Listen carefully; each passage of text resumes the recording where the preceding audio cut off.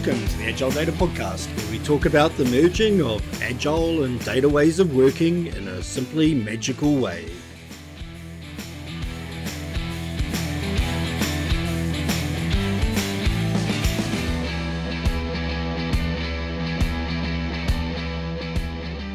Welcome to the AgileData podcast. I'm Shane Gibson.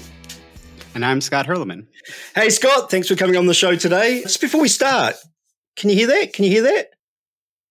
No, you can't hear anything. Do you know what that is? That's 1,000 Slack communities where nobody's posting. And one of the reasons I've got you on the show today is you have run one of the most successful Slack communities I've ever been a part of. We've talked off and on, and you keep saying to me, there's no rocket science, there's nothing magical, there's just a bunch of simple things to run a community that is as successful as the data mesh learning community that you've been running. And I don't understand those patterns. So today I've got you on so you can explain to us in the data world how we can build communities with our stakeholders, with the people we work with, and potentially with external audiences. But before we do that, why don't we just start off with you giving us a few minutes of your background and how you got into this wonderful thing of building communities. Yeah, we'll get into specifically data mesh and what I was doing there. When I went to school, I was really obsessed with kind of the stock market. I was that kid that would come home from school and watch CNBC to see like what had happened with it. This was back in the heydays of the late 90s and early 2000. I still remember where I was when the NASDAQ peaked in 2000. I was on a skiing trip with my brother and stuff. The only one I've ever been on in my life. It was just very random. I went to school and focused on that. I was a stock market or equity research analyst covering tech and things like that. I was in Milwaukee, Wisconsin, which is not the hub of tech. So I decided to move to San Francisco. They let me stay on for a while I was doing that, looked around, got hired on to do some venture capital stuff. And I was supposed to be focusing on semiconductors, which was what I had focused on as an equity research analyst. And then the company was like, you know what? About 2 or 3 months after hiring me, they said, you're going to focus on semiconductors. And then I got in there and they're like, you know what? Semiconductor investment right now, because it was like 2010, it's way too capital intensive. It's ridiculous. So find a different thing to focus on. So I started to focus on big data because this was the big wave of Hadoop and all that stuff.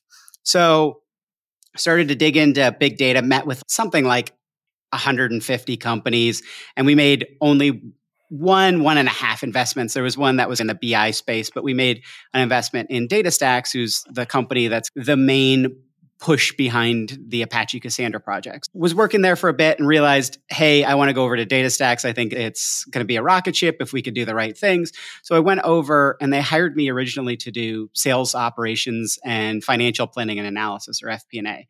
So I was doing a whole bunch of things. Originally, it was just supposed to be sales operations, but then I did sales enablement, FP&A. I started to do some community marketing stuff. And then they brought in a new CFO and he wanted to bring his whole team in wholesale. And I was doing the financial planning and analysis stuff. So they said, find another role internally. I'd been talking to people on Twitter, trying to get understanding, especially for helping salespeople to understand what's actually going out there, like what's happening out there. I'd been talking to them. And so the community team saw my ability to go out and find people that were using Cassandra, have an engaging conversation where it was an actual conversation instead of a sales conversation. And so they had me come on there. I did that for a couple of years, found this really amazing way of sourcing leads. So I spun out to go do that and source leads for a whole bunch of companies. But it was based on a LinkedIn thing, and they shut it off the day before I was supposed to start. So I bet this whole thing, and we can go into that at some point. But yeah, that was crazy. But I've just always been good at finding people and then finding what they care about and just talking what they care about.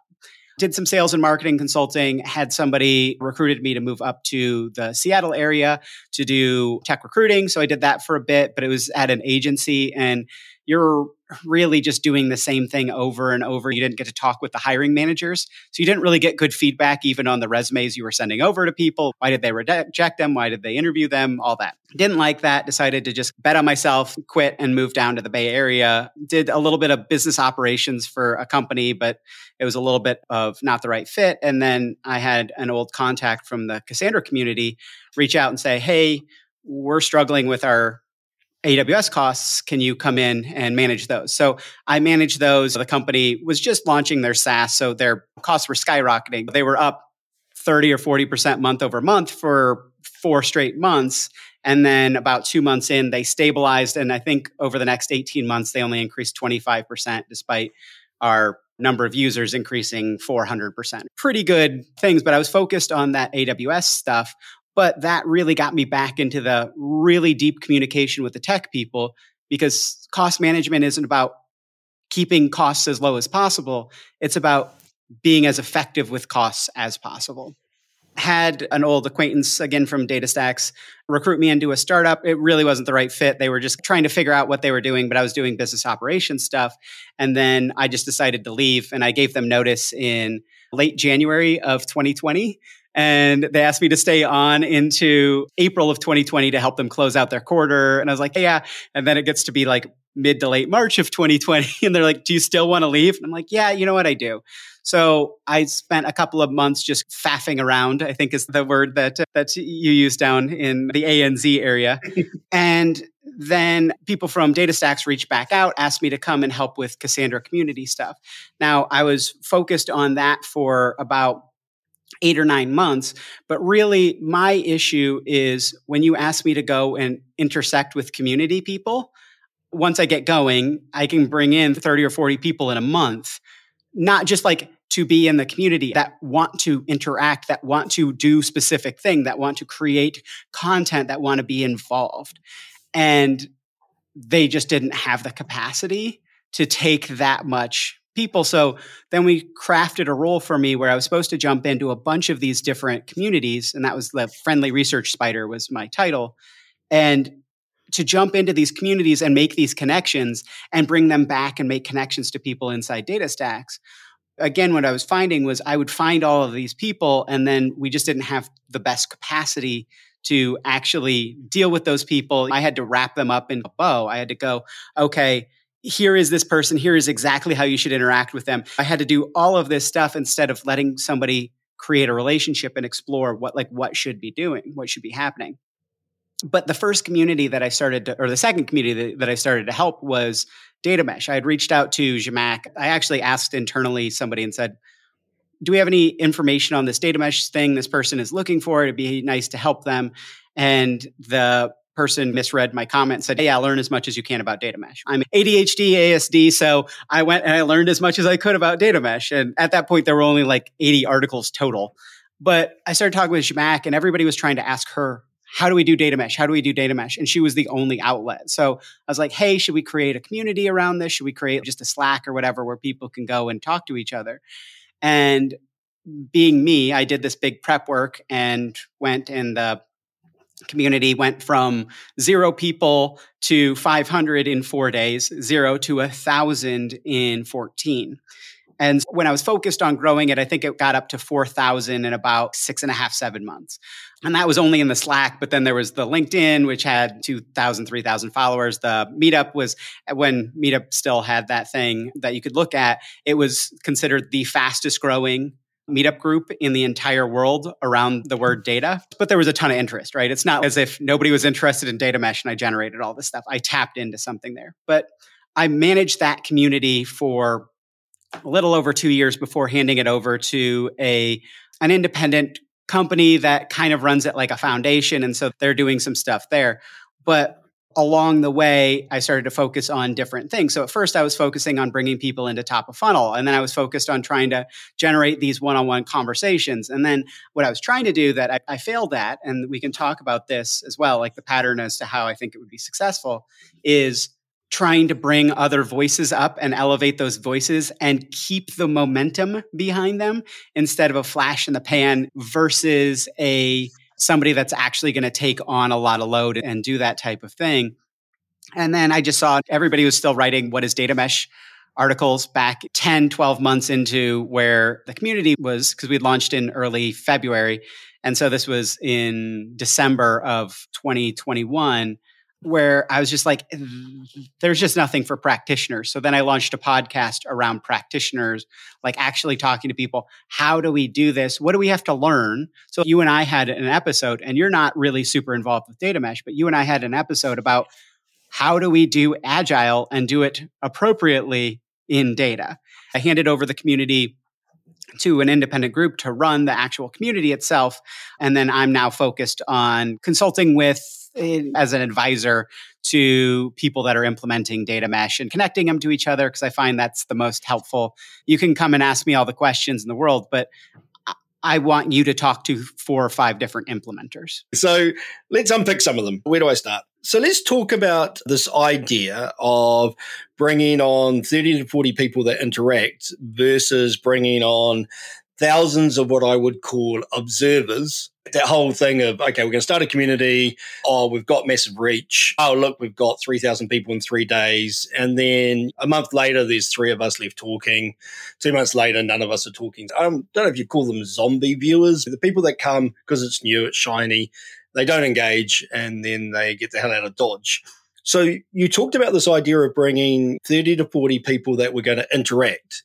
Is that one of the core patterns, is actually being able to identify people that are going to engage, interact, drive the conversations, have something interesting to say, have something interesting to ask? Is that one of the core patterns to getting engagement within that community?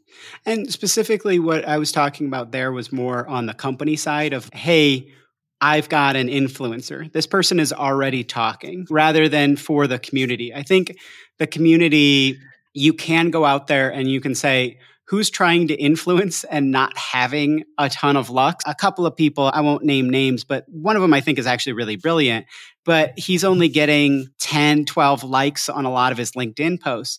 But I think they're insightful, and I think they're deep, and I think he's very smart. And so he would be the type of person that if I were doing a community, I would go out and say, I want you to come into the community, and not just invite them, be like, send them a message and be like, look, I want you to get involved in my community and I want to do something with you. Immediately hook them on something.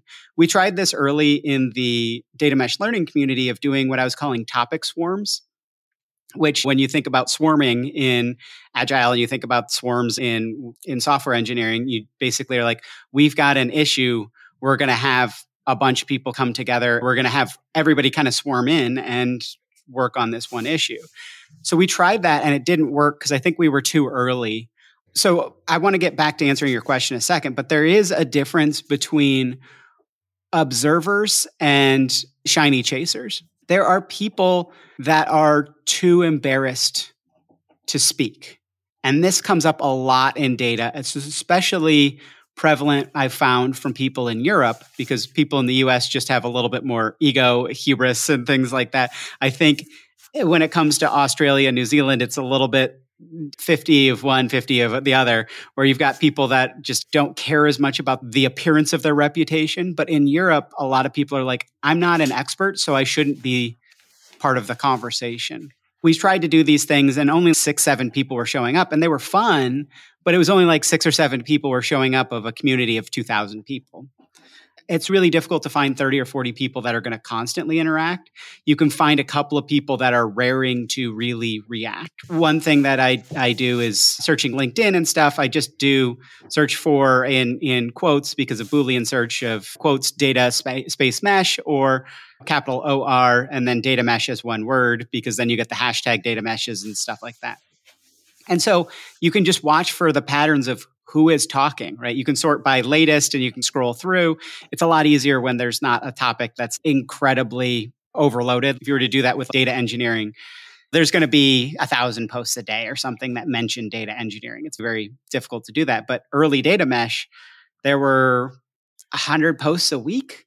Now there's about 100 to 150 a day. So it's much harder to go through those and keep an eye on it. But finding those people early and finding people that are going to be your flash in the pan, but not in a bad way, where you're going to have people that are going to spark other people to get in, and you can start to identify people. And then it's not that you identify who's going to be the most prevalent in the community ahead of time. This is the thing that I struggle when talking with salespeople. They're like, I want to know who's going to buy ahead of time. And you don't know that until you're interacting with them. It's like dating. It's not that you go and go, oh, I like their profile, therefore I'm going to propose. The thing is, you don't know until you interact with them. And so it is somewhat about getting people in and getting them mixing together and seeing who wants to talk, who wants to be part of this. The data mesh learning community, I'm rebuilding some community stuff right now. And I'm a little bit down about it because I had such insane success that first time. Going from 0 to 1,000 people in 14 days is absolutely insane. I talked to everybody and they said this is probably the fastest growing data community of all time in that space. And it went from 0 to 4,000 in 6.5, 7 months. But it's gone from that to about 8,000 in the next 2 years. So you can go for vanity metrics. You can go for top of funnel of just bringing as many people in as possible. But you are going to have people that kind of jump in and go, I'm just going to consume what's already been written. And those are the people that could be eventually the people that are going to be talking. Or you're going to have people that jump in and go, this is fun, and then go and find their fun somewhere else. And both are fine. And you have to be okay with them being fine. But you have to figure out, what are you actually trying to accomplish? Because some of the most really successful communities start with a tight-knit group of 50 people that are all chatting a lot. And I'm seeing that with the product ops community. Rather than trying to bring everybody who might be interested in product ops in, they're talking from these core people and building out and having more and more people that are attracted to them. That happened with the ML ops community. I worry about this with the data mesh community of bringing everybody in really early. And then if they didn't get what they wanted out of it, if they didn't get all the answers, are they ever going to come back? And so you have to figure out, what experience do you want when somebody lands and things like that. So let's unpick some of the patterns here. When I'm working with a team in an organization, maybe we're going greenfields and we're kicking off a new data team, or we've got a team and we're expanding and scaling. One of the things we observe is as we scale teams in an organization, we'll start to see champions. We'll start to see somebody take a leadership role outside of their core skills and outside the role they have, and take leadership of growing that community. And especially if we adopt things like Spotify model where these guilds is really encouraged. But you'll typically find somebody who's passionate, who's interested, and they go and build this internal community in their organization. And they tend to just have that right personality. They just like talking to people. They like helping people be successful. They like sharing knowledge. They like organizing things. They might do a book club, lunchtime book reading, or they might do show and tell presentations to distribute some knowledge. But they're typically also doing it because there's something in it for them. They're enjoying that engagement, or they're growing their career and looking for the next step. And so that was one of the things you said, is that when you're bringing people in to help drive the community, to contribute, always keep in mind that there's probably going to be something in it for them, because they're donating their time. It's not part of their job. And so as long as that's a reasonable expectation of what they're getting out of it, they're not coming in to shell everybody, then that's okay. But that's what you're looking for. You're looking for that trade-off of, okay, you're going to donate a whole lot of your time and knowledge and expertise or effort, and you need to get something out of it. And so that's what we're looking for, people who are willing to engage and are getting the right things out of it. I think the other thing that you mentioned briefly, but didn't really cover it into the depth I think it deserved, was this idea about time to response. And so one thing that you did really was you monitored LinkedIn, and whenever somebody mentioned about it, you popped into the comments with a very simple conversation that went, hey, would you like to come on the show and talk about it?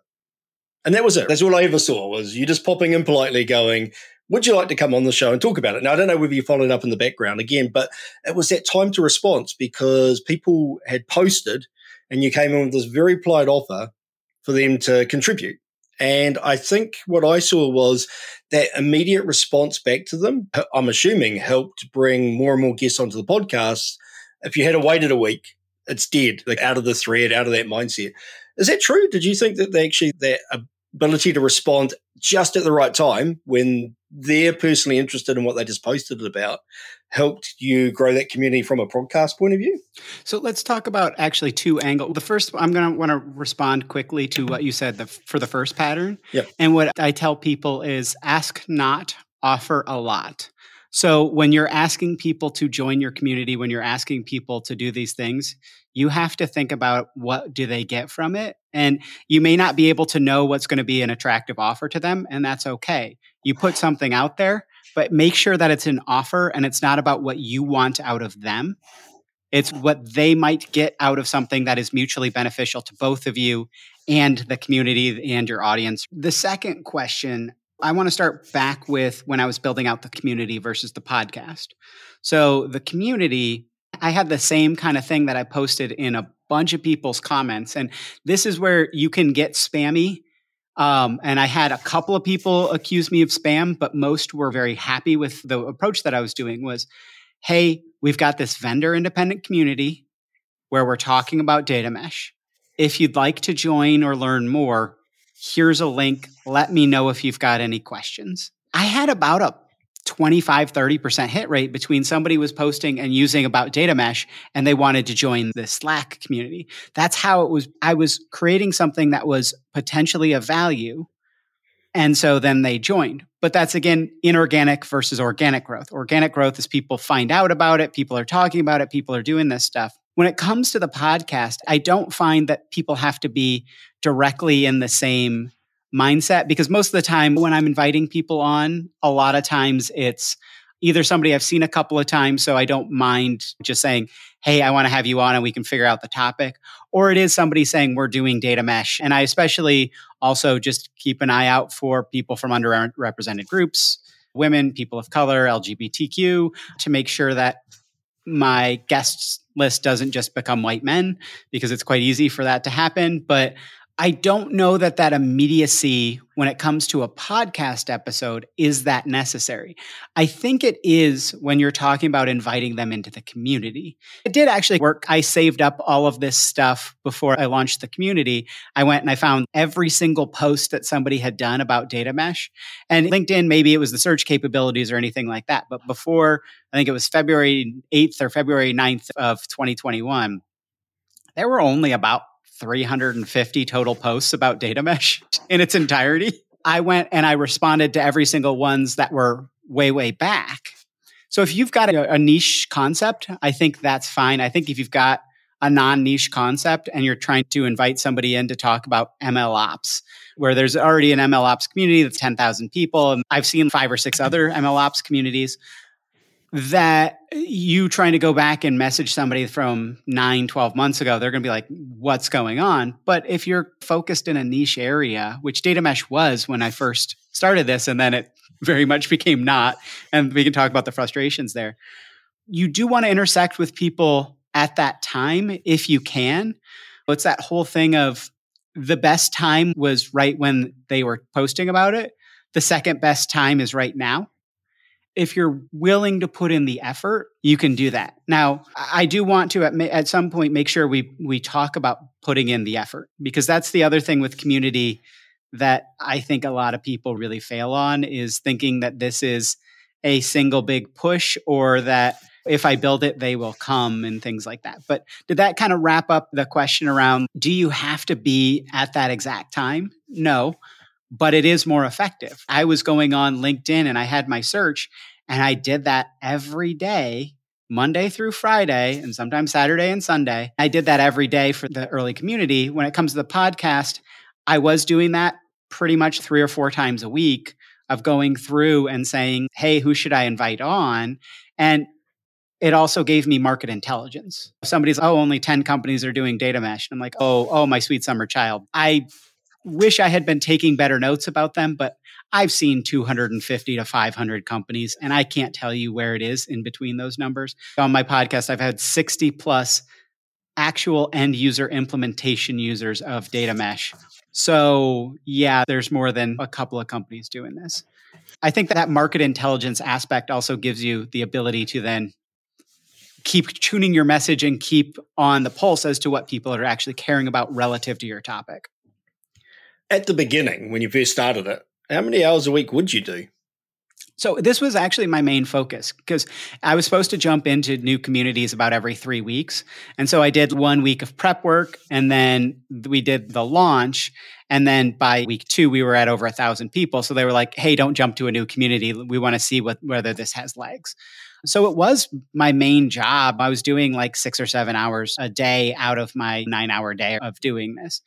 But what I would say is, what are you trying to do with your community? If you've got somebody who's doing the interactions, like if you can split up that role and somebody's doing interaction piece, somebody's doing welcoming, somebody's doing questioning and helping answer, or pointing people in, that we can talk about that. That's a really great way to grow your community, of to say, hey, this other person that's in the community, probably has a good answer, because then that person's, oh, I'm recognized as an expert. And that's how you engender people to be answering those questions that other people have. When you mention people, if you want a large, thriving, fast-growing community, you need to put in a lot of effort. It's got to be a pretty full-time job if you want that. But to build a community, it doesn't have to be the most vibrant community of all time to be successful. You should always be asking yourself, why am I doing this? What do I want out of it? Because it doesn't have to be that you create the most successful community in the world. It can be that you just want to find additional people to hang out with and talk on this topic that you really care about. Again, it goes back to what's that goal? Is the goal to have a community that's based on the number of people who are joining, or the number of conversations, or the quality of the conversations, or just a group of 20 great people that you chat to on a regular basis because you enjoy chewing the fat over the subject? I think the other thing that you mentioned was around rarity of content. So I think that was one of the secret sources and one pattern, which is if it's quite focused what the conversation is, then potentially you're going to get better conversations because it's more interesting than just a data community, which you can go all over the place because there's so much noise in the data community. There's no real focus. So you don't know what you're going for. It's like Twitter. You don't know what you're going to get. Life is like a box of chocolates, but sometimes you just like dark caramel ones. So I think that's one of the key points that you raised was because you had that rarity of content, because you had that singular focus, people who are interested in that focus would come. Whereas if it was just a data community, then potentially they wouldn't. So one of the other things you talked about was this idea of multi-channel effectively. And I'm going to go back at the end of this because I want to see how many of the patterns I can actually relate to almost a marketing pattern, because you talked about funnels, but we'll go there at the end when we summarize. This idea of channel, and you started off with a channel, which from memory, and tell me if I'm wrong, was Slack. It was only Slack for a while. Then we created a LinkedIn page and we created a meetup group. I think meetup group was 3 months in because we saw that this had legs. So yeah, it was only Slack for 2 or 3 months. And did you plan those channels on day one, or was it a case of as you started to get growth, there was a reason to go to a second channel because there was value in changing the communication style or the medium or the reach? Or had you actually said, look, we're going to try these channels over time? So I've been listening to a podcast that unfortunately recently ended, but it's called My Dad Wrote a Porno.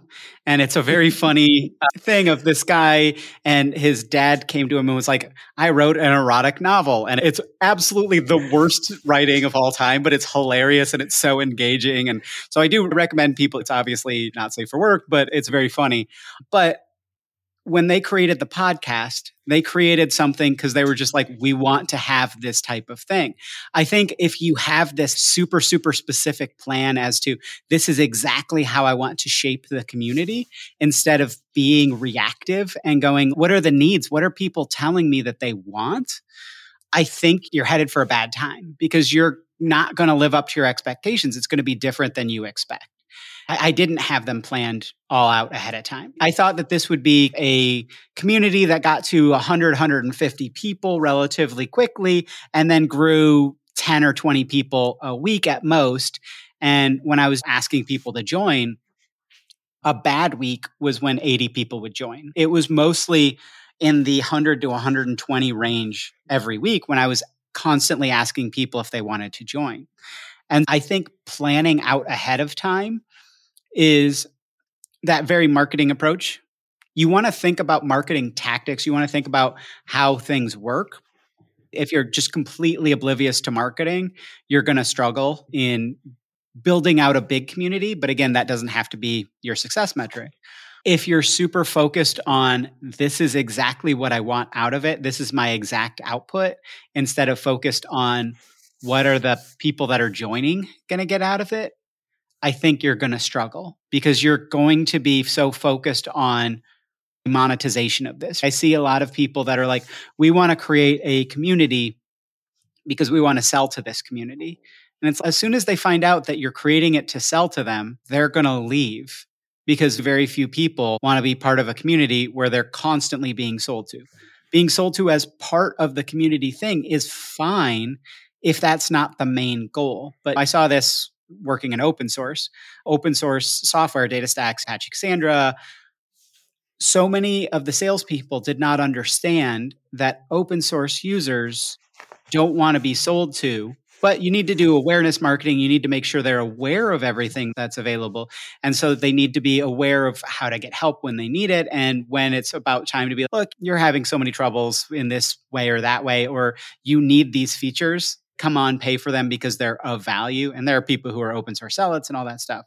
We did those topic swarms, and looking back on them, they were actually what we should have been doing, and we should have kept doing them and finding that core group of 20, 30 people and just continually expanding it out and continually inviting people and just saying, hey, you should join, and making it okay to have people come on to a group conversation and not say anything and just be in the background, and that they're not a failure for doing that. But if you have overly focus on exactly where things are going to go, I think you're in for a bad time, because you're going to be overly focused on exactly what you're trying to get out of it instead of what's best for the community members, which then leads them to want to continue to interact with the community.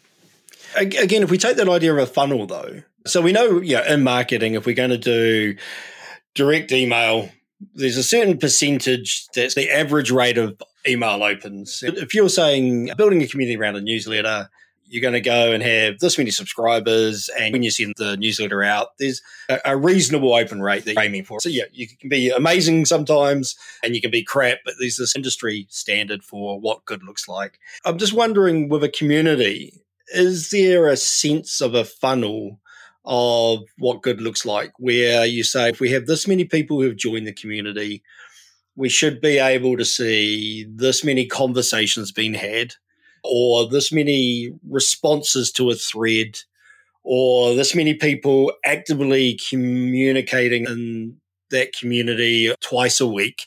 Do you think there is a sense of metrics that mean a community is healthy, or do you think it's unique to every community? I've got a couple of different thoughts there. What I recommend, if people are looking into this, to check out orbit.love. So there is a software offering, it's paid, but they've got a lot of conceptual things around community and community health. And you start to think about, how close is somebody's orbit? Are they at the core, or are they way out in the thing? And you're trying to convert them to bring them in closer and closer to the core. It's a little bit like that old Judge quote about pornography of, I can't define it, but I know it when I see it. I would say that the data mesh learning community isn't nearly as vibrant as it should be right now. I think especially for the next couple of months, because it's summer and Europe is a big market for data mesh. I think anybody who's got a community that's highly focused in Europe, especially if they're US people, they're like, why did all of our things fall off for these 2 months? And it's literally people in the Nordics go on vacation for 4 to 6 weeks consecutively, which is absolutely astonishingly, you can't even consider it in the US, because if you take 2 weeks straight in the US, people are like, what's going on? That's an inappropriate type of thing to do. But I think Orbit gives you a sense of that type of thing, or other tracking metrics. If you think every post should get this many responses, that's a problem, versus I should be seeing this many responses in total, or I should be seeing this much interaction. One of the things that we had in the data mesh learning community that I think was actually slightly toxic was there would be these back and forth, and there were a couple of people that would go on and on in threads. And so somebody would wake up and maybe the thread had 3 responses. And then, especially me, I'd get up the West Coast US, and 2 people in Europe would have had 100 responses. And I'm like, I'm not going to read that. And so it made it so that there wasn't a good ability to do that. You don't have to think about Slack as being the only thing. You could also use Discourse, not Discord, but Discourse is a message board type of thing. And I wish we had done that. I wish there was a software that actually integrated real-time chat and message boards, where you could just pin this to a message board and people could read it, because Slack is so ephemeral. And I have people who've said that they join and then scroll back and try and read all this stuff historically, especially because Slack, you only get 90 days because they won't put us on a free plan that does the actual historical stuff. People miss all of the framing of that conversation. I think if you get overly focused on this is exactly how it should look. It's like when you're dating someone, it's like a relationship, it's like a friendship, it's like a company. You're building out your company. Is your company exactly what you thought it would be? Even 6 months ago, is your company exactly what you thought it would be when you found it? Or are you responding to what's happening and trying to iterate? It's agile, right? That's how you do community stuff is you look at what's working and you try and pour some gasoline on that. You try and push some force behind that. I think we'll just coin that. That's called community ops because we're going to put ops on the end of everything. So I'm just thinking about that definition of good. An example I use is I needed to get better chops at being a product person because I'm leading the product development for us and I've never really been a product person before. So I tried a few things and I ended up at Report, part of their cohort learning, and I loved it. I loved the cohort learning because I could go with a group of people. Their material was just freaking brilliant. And they had a Slack community and it was quite vibrant. And because I was constantly going to Slack anyway, because we use it internally for our internal comms, and then there was a data mesh one, and there were a couple of other Slack groups that went zombies. You go into a cohort and automatically people were slacking each other going, let's create a study group. 8 or 10 of us will get together and meet once a week and figure out where we got stuck or where we didn't. And that was great for me because effectively it became homework. I didn't want to turn up to 8 of my peers not having done the work. So that forced me to do the work for the week. And I love that. And then the last cohort I went on, they moved the conversation out of Slack into their own Reforge app. Right. Now, this is the app that you go to see the reading material and watch the videos. And it died. I posted it. I love doing the study groups. It's really helpful. And it was like crickets. So I met up with a really cool person out of Tokyo. And she was just freaking awesome. And I got to do my homework. But that whole mover channel to where people weren't naturally viewing, they weren't naturally in that channel every day, definitely would have killed their collaboration. I think if they were monitoring the number of conversations, they pretty much should have seen that it's gone from being amazingly vibrant to absolutely dead, even though it's the same people who want to have the same conversations. I think it's that balance of not having fixed metrics that we're going to have 123 responses to every thread, but we are going to see where the channel or the things we're experimenting with don't seem to be working, so we can make a change and see what happens. When you think about community, you have to look at where are the points of friction. And if there's a lot of friction in participating, are they getting enough out of it where the cost benefit that they're actually going to be like, there is more benefit than the cost of that friction? And in most communities, the answer is nah. It's just, this is fun. This is for me to learn. But if this is so tough, I'm going to go elsewhere. And people also don't like being captured. And, oh, you're putting me in your app, you're tracking me, you're doing all of these things. I want to trust that the communities that I'm part of have my back. And so that's the other thing of we want to control it because this is the best way to control the space. Most people don't want to be controlled because then they're becoming a lead, they're becoming the product, they're becoming the commodity.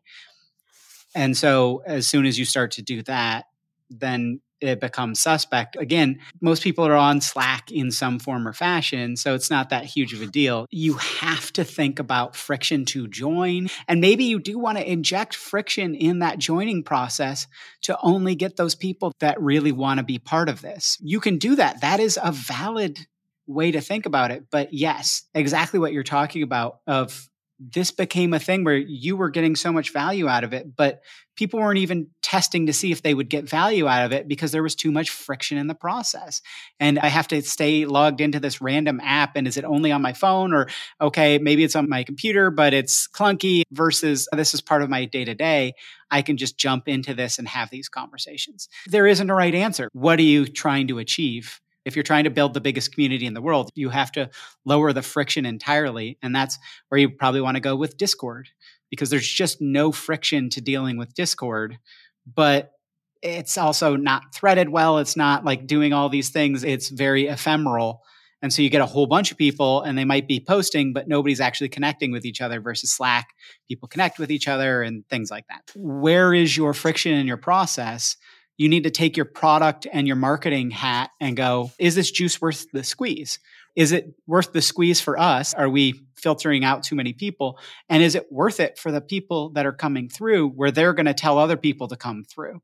Because that word of mouth marketing is the best way to bring people into your community. Otherwise, you got to have someone like me that's literally going out and going, hey, would you like to join? Hey, would you like to join? Hey, would you like to join? And most communities, people, even companies that are trying to build big communities around their product aren't willing to invest in that person doing that. They should, because that's the best way to do that. Every community should have two people that it's their full-time focus if you're going to be building a community or a company around that community. Friction sucks. And if you're injecting friction into people's lives, many will opt out. Just on that, so, DBT is another Slack community that went viral in my head. But I never bothered to go find out whether it was a conscious or unconscious thing. Did they actually have a couple of people building that community and it was part of their go-to-market play? Or was it just lucky? They did for sure. They had at least a couple of community managers and they were focused on this. Another one that I point to that my good friend Ale Murray really was the one who built that out is the Kafka community. They intentionally built a community and they elevated people. I did this with the data mesh learning community when I was really focused on growing the community. What I was seeing from the community was just more conversations and no actual forward movement, which is why I created the podcast and focused on the podcast. Was that, okay, everybody's talking. Maybe a couple of people are getting a little bit more information, but there's not a specific thing of, I'm going to pin you down and ask you these questions. There's another one in data that I haven't joined. I have some problems with the way that they run it, but it is a very intentional way of running it, which is called locally optimistic. It's been in the 3,000 to 4,000 people range for a while, but they boot people out if they haven't been logging in a certain amount of time, I think. And you have to specifically ask to join, and they have very specific rules. And I think some of their rules are draconian and weird, but they've built a community that the people that are part of it love it because it is insular. I'm on the social networking app Blue Sky right now, and I've been on it for a while, and it's invite only right now. And they're not trying to do it as an exclusive invite only, but they're trying to do it so that they can manage it. It prevents there from being a bunch of people in that you don't necessarily want in, but that can be very exclusionary. That can have all sorts of problematic aspects to it. But it's something where you have to go through friction to join. And so then you're more likely to at least say, was this worth it? And really check it out instead of jump in and go, hey, I'm here, poke around for 10 seconds and then go, oh, okay. I talked to the team topologies people. When I got them to join the data mesh learning Slack, they were like, oh, joy, this is our 39th Slack that we're a part of. And I think that they've probably added 25 or 30 cents. And it's, again, that friction can be a good thing. It doesn't have to be that's bad if that's what you're trying to create. But what are you trying to do? This is the thing. How do I create a great community? What does that look like? What does that mean? It's just not, how do I do data mesh? What? That's not a question. Like, how do I buy a data mesh? All right. So definitely a feeling of a flywheel, the idea of growth begets growth, and there's some things you can do to encourage that growth. No structured plans ever going to get you there. So you have to inspect and adapt, and that's all good. I'll see how the Blue Sky thing goes. I remember, I think Superman or whatever, the email one that used the same thing. And there was that coffee chatty podcast one that tried the whole exclusive thing for a while as well and then crashed and burned. I can't remember what that was called. Clubhouse, that's the one. And actually today they've just opened up Threads. So the evil Meta Facebook tracking company is going to combine Insta, TikTok and Twitter and Blue Sky into a single thing, and we'll see how that one goes. So exciting times in the world of not curated communities. So let's go from this idea of marketing and the flywheel. And then there was another thread that came through, a whole set of patterns around community ops, around actually running it properly, where there's a bunch of things that you know are going to happen. How do you deal with them? So let me start off one that I'm really intrigued with. We start off with a community.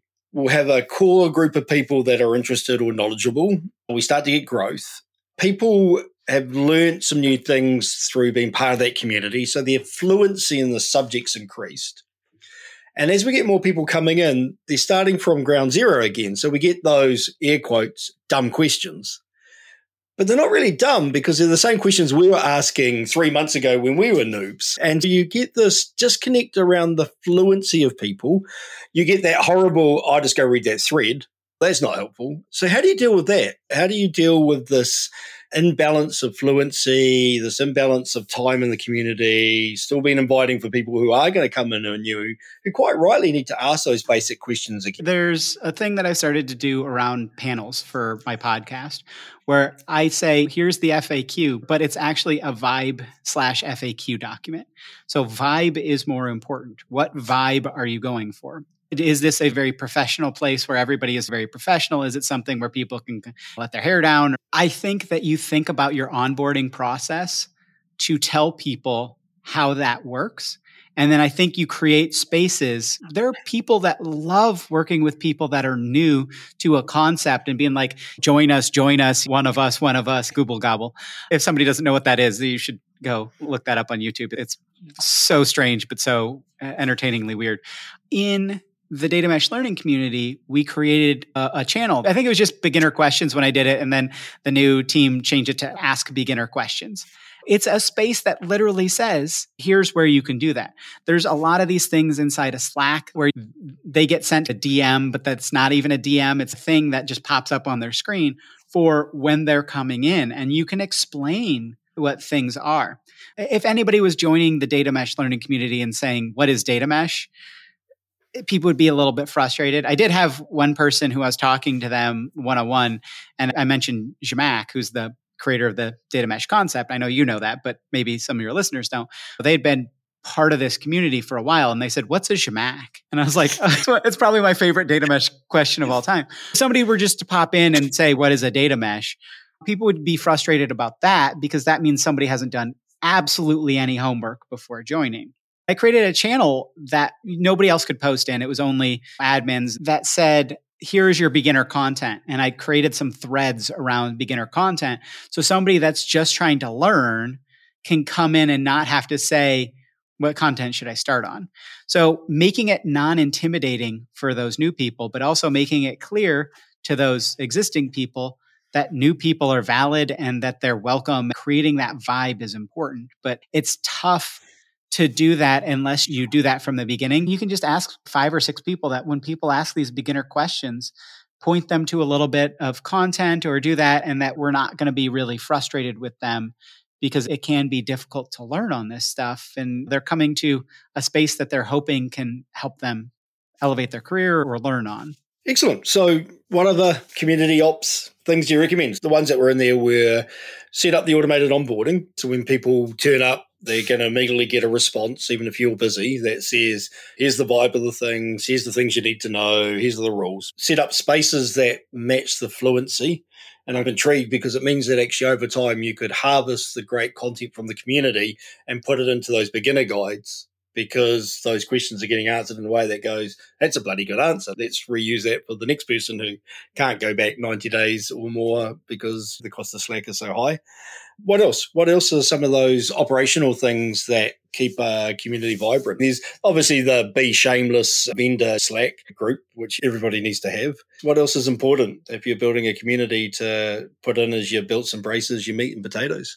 So if you are looking for vibrancy, you need to have a funnel acquisition strategy. You need to have, how are people going to get in? What do you want to do with that? When we were first starting out, I asked 10, 12 people that had a decent amount of LinkedIn or Twitter followers to tweet out or post about the community and say, this is a cool thing, or reshare the post saying, hey, everybody should come join this. There's consistency of messaging. Because of my move to Europe, I haven't been posting nearly as much about the Data Mesh Radio podcasts, and we've seen consumption go down. There just aren't as many downloads because I'm just not posting about it as much. So people aren't going, oh, I have to do this. So you have to have that kind of external thing if you want to be putting up signposts. And then there's the person who's facilitating the conversation. I tried to create this space. Everybody was really interested in it and nobody did any work for it, but where people could find a group of people to review their content before it went out.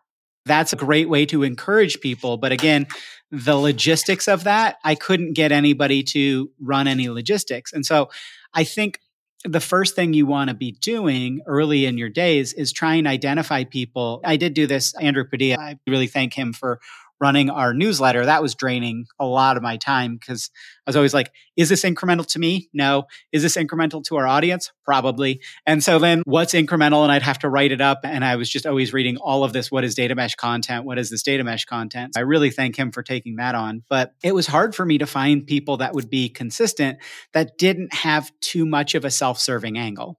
There were some consultants that were saying things that I really didn't even agree with, but also that were always posting and then saying, or you can set up a call with me around sales.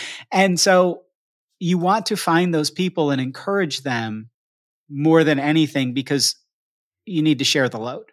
If it's a one person driven community, which it became that for me. And anytime I would take a break, thing in September or August of 2021, where I was just like, I need a break from doing all this external stuff. I'm going to do some internal focused stuff. The growth stopped and a lot of the communication stopped because I wasn't facilitating the conversation between people.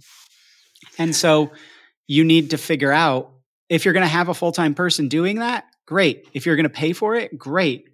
But you need to figure out what's a sustainable model and what is good relative to sustainability, because it's too easy to just focus on, again, the metrics. I think the community ops thing is find the people who are going to take on some load, give them a load that's beneficial to them. Ask not, offer a lot. Find something that's going to be mutually beneficial to them and build it out slowly, and don't be in a rush. I was in too much of a rush and then declared things had failed because I was doing a fail fast, which doesn't really work with community because people don't fail fast like systems and software do. You're going to have to put in a little bit more effort and a little bit more gas to test what works, and then take that, especially take the people and keep dragging them back and be like, hey, I want to put you on a pedestal. That's the other thing, is elevate and tell people that they're great and people that are doing great things, but let them know that you appreciate what they're doing. I agree with you in terms of it just reminded me what you said about Europe going on holiday, because in New Zealand, they're pretty much half of December and most of January is our summer. And actually, the government shuts down. Everybody shuts down. We just all disappear for 6 weeks, pretty much. If you were looking for any kind of engagement from New Zealand, unless it was holiday engagement, you got Buckley's. One of the key themes coming through, though, is it's a team sport. Running a community is not hiring a community manager saying good luck and expecting growth.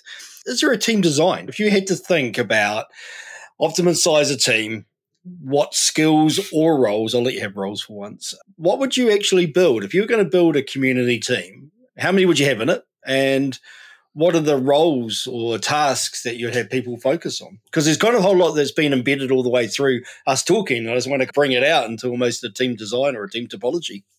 To be successful at this, you need two people.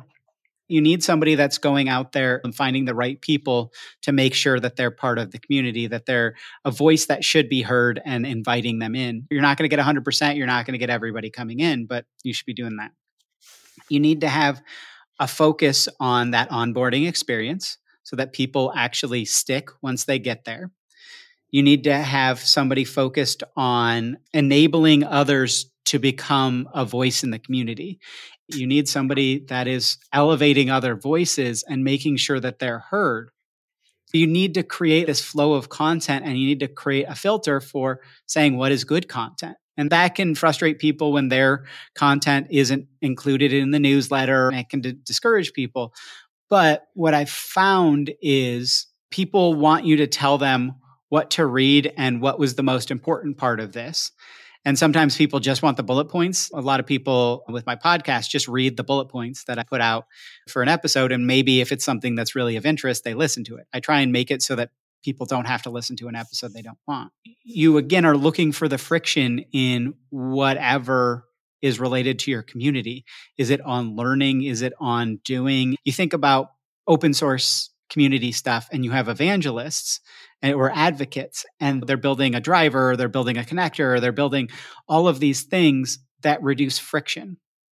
So you need somebody that's focused on understanding what that friction is. And if you're building a community around it, that you're pushing that information into product, that you're pushing that information into sales and marketing, that you've got that cohesively tied in.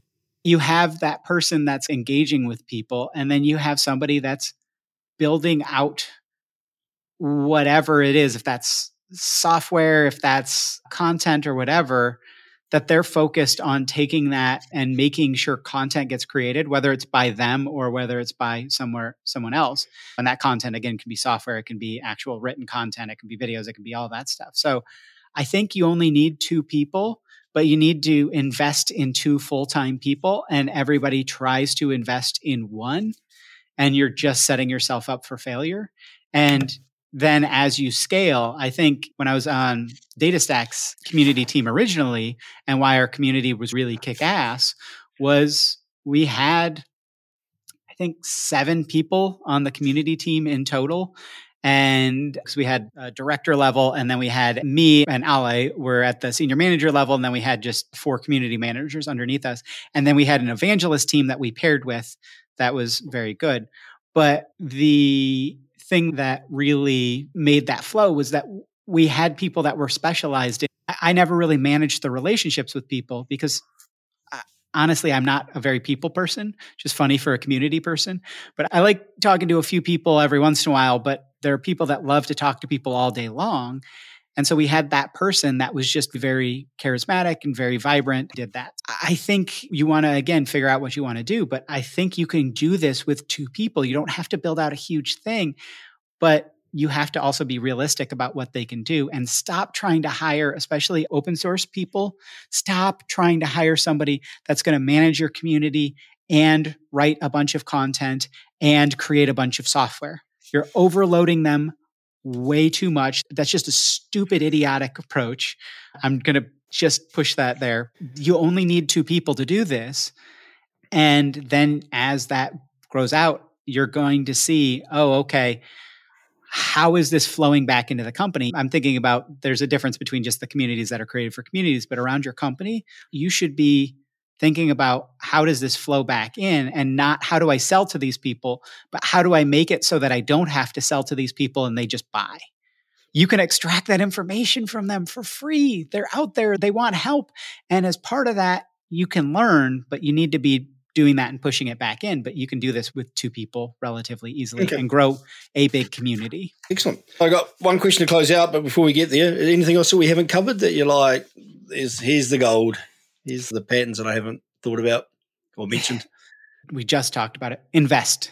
If you want a community to just become very vibrant out of nowhere, it's not magic. It is constant pressure, and it is not, we're going to do a big push and we're going to back off.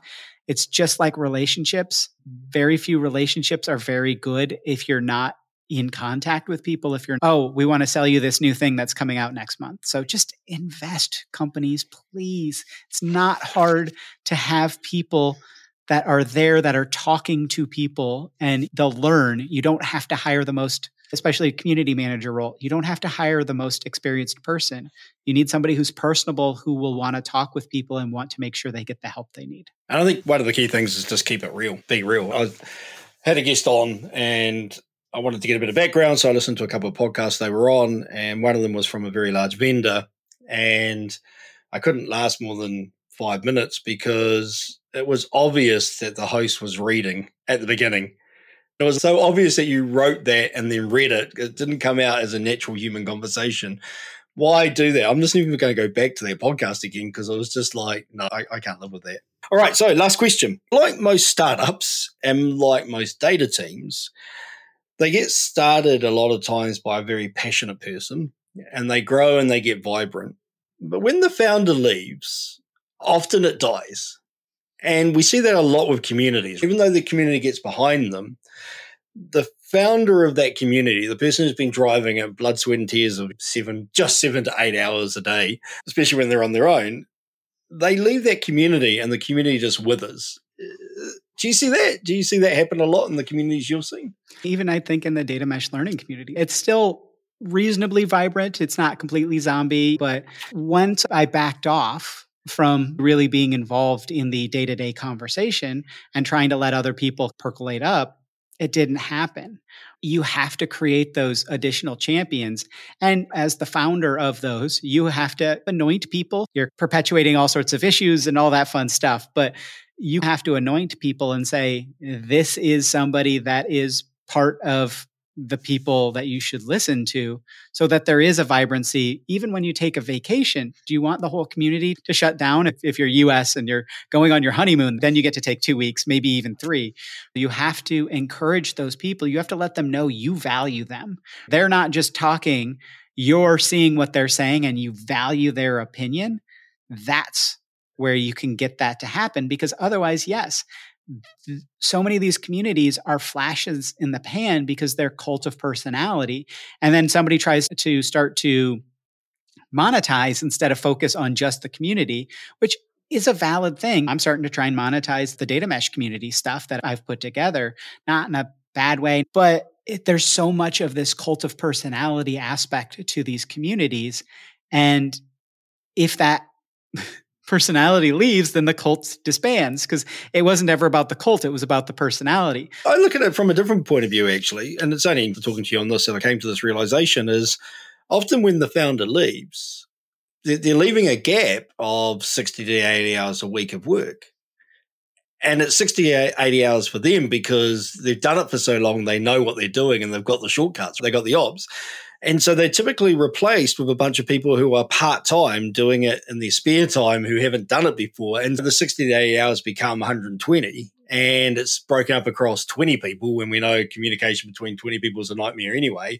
And they've all got lives and jobs. That momentum of one person doing that hard work gets dissipated. And that's probably as much a problem as the cult problem. I think it's a combination of the two. So as we know, when change happens and there's a cost and a consequence, and so when the founder of that community moves on, there's going to be a good change or a bad change, but there's going to be change. And there is one thing I would push back on within that. So I fully agree with you, but I also don't want to discourage people out there. I've talked to a bunch of my friends and said, you should create a community around this.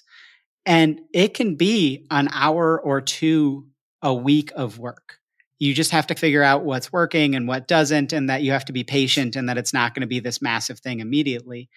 But you can do this stuff pretty easily. You just have to have reasonable expectations. It doesn't have to be that 40 hours a week or 60 or 80 or whatever. But yes, I had the former CDO of Jaguar Land Rover on, and he gave the great quote of, if you want to go fast, go alone. If you want to go far, go together. If you want there to be a cohesive thing, you have to go together, but there has to be that cohesive plan. And when it is 20 people, who's coordinating all of those? Even if you did have that 3 hours a week for 20 different people, if there's no cohesive plan as to how it goes forward, everybody's just trying to do things, then everybody's just pulling in different directions, and everybody's the 5-year-olds playing soccer or footy, and they're all just chasing the ball instead of a cohesive plan of, okay, you actually have a position, we're going to move the ball around in this way. This doesn't have to be a massive amount of work. You can make it that way. That's how, if you want a very big, very successful community, but you can create a community around a topic relatively easily. You just go out there and find the people and invite them in. The thing that I never see community doing right is inviting the people in, because they're either inviting them in to try and sell to them, or they're not inviting them in at all. This is the thing where I said, this stuff is so easy. You just find where the people are talking and you just say, I have created this thing that seems like it is potentially of use to you and of interest. Would you like to take advantage of this thing that is potentially of use or of interest to you? And that's it. People are so afraid. They're like, I have to craft this perfect message, and they go too far. I have this when I'm asking people on the podcast. When I send them a private message, the ones that are 400 words or whatever get a very low response rate versus the ones that are 30 words. Sometimes it's like, I know I only have to do 30 words to get this person. But hey, I've got this thing. Is this of any interest to you? And if it's no, okay. If it's yes, great. This doesn't have to be rocket science. But there are a bunch of cool patterns in there. And we can use those patterns for external communities, and we can use those patterns for internal communities within our organizations to create people we want to talk to in our organization that have a shared passion. Excellent. All right. If people wanted to get hold of you, and apart from the whole data mesh place, where do people go to nowadays to find out what you're up to and see what's happening next? LinkedIn is the best place, but if you type in data mesh and Scott, anywhere, you'll find me very quickly. There's only a few Scotts that are involved with data mesh, and I'm the one that has been talking way too much about it for way too long. So you'll find me very quickly. Scott with 2 T's, but that's the easiest way to find me rather than trying to spell my last name, which is a made up last name anyway. It's a weird story behind that, but yeah. Story for another day. Yes. All right. Thank you for coming on the show. It's been good. I think we've got some pretty good patterns here that we could try and apply. I'll have a think about some of them a bit more, and especially when I'm working with teams, how we can get those champions out there and helping the data teams on their communities within their organizations as well as outside. Thank you, everybody who's listening, and I hope everybody has a simply magical day. Yeah, thanks for having me on.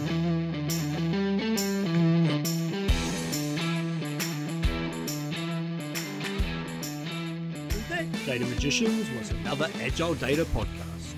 If you'd like to learn more on applying an agile way of working to your data and analytics, head over to agiledata.io.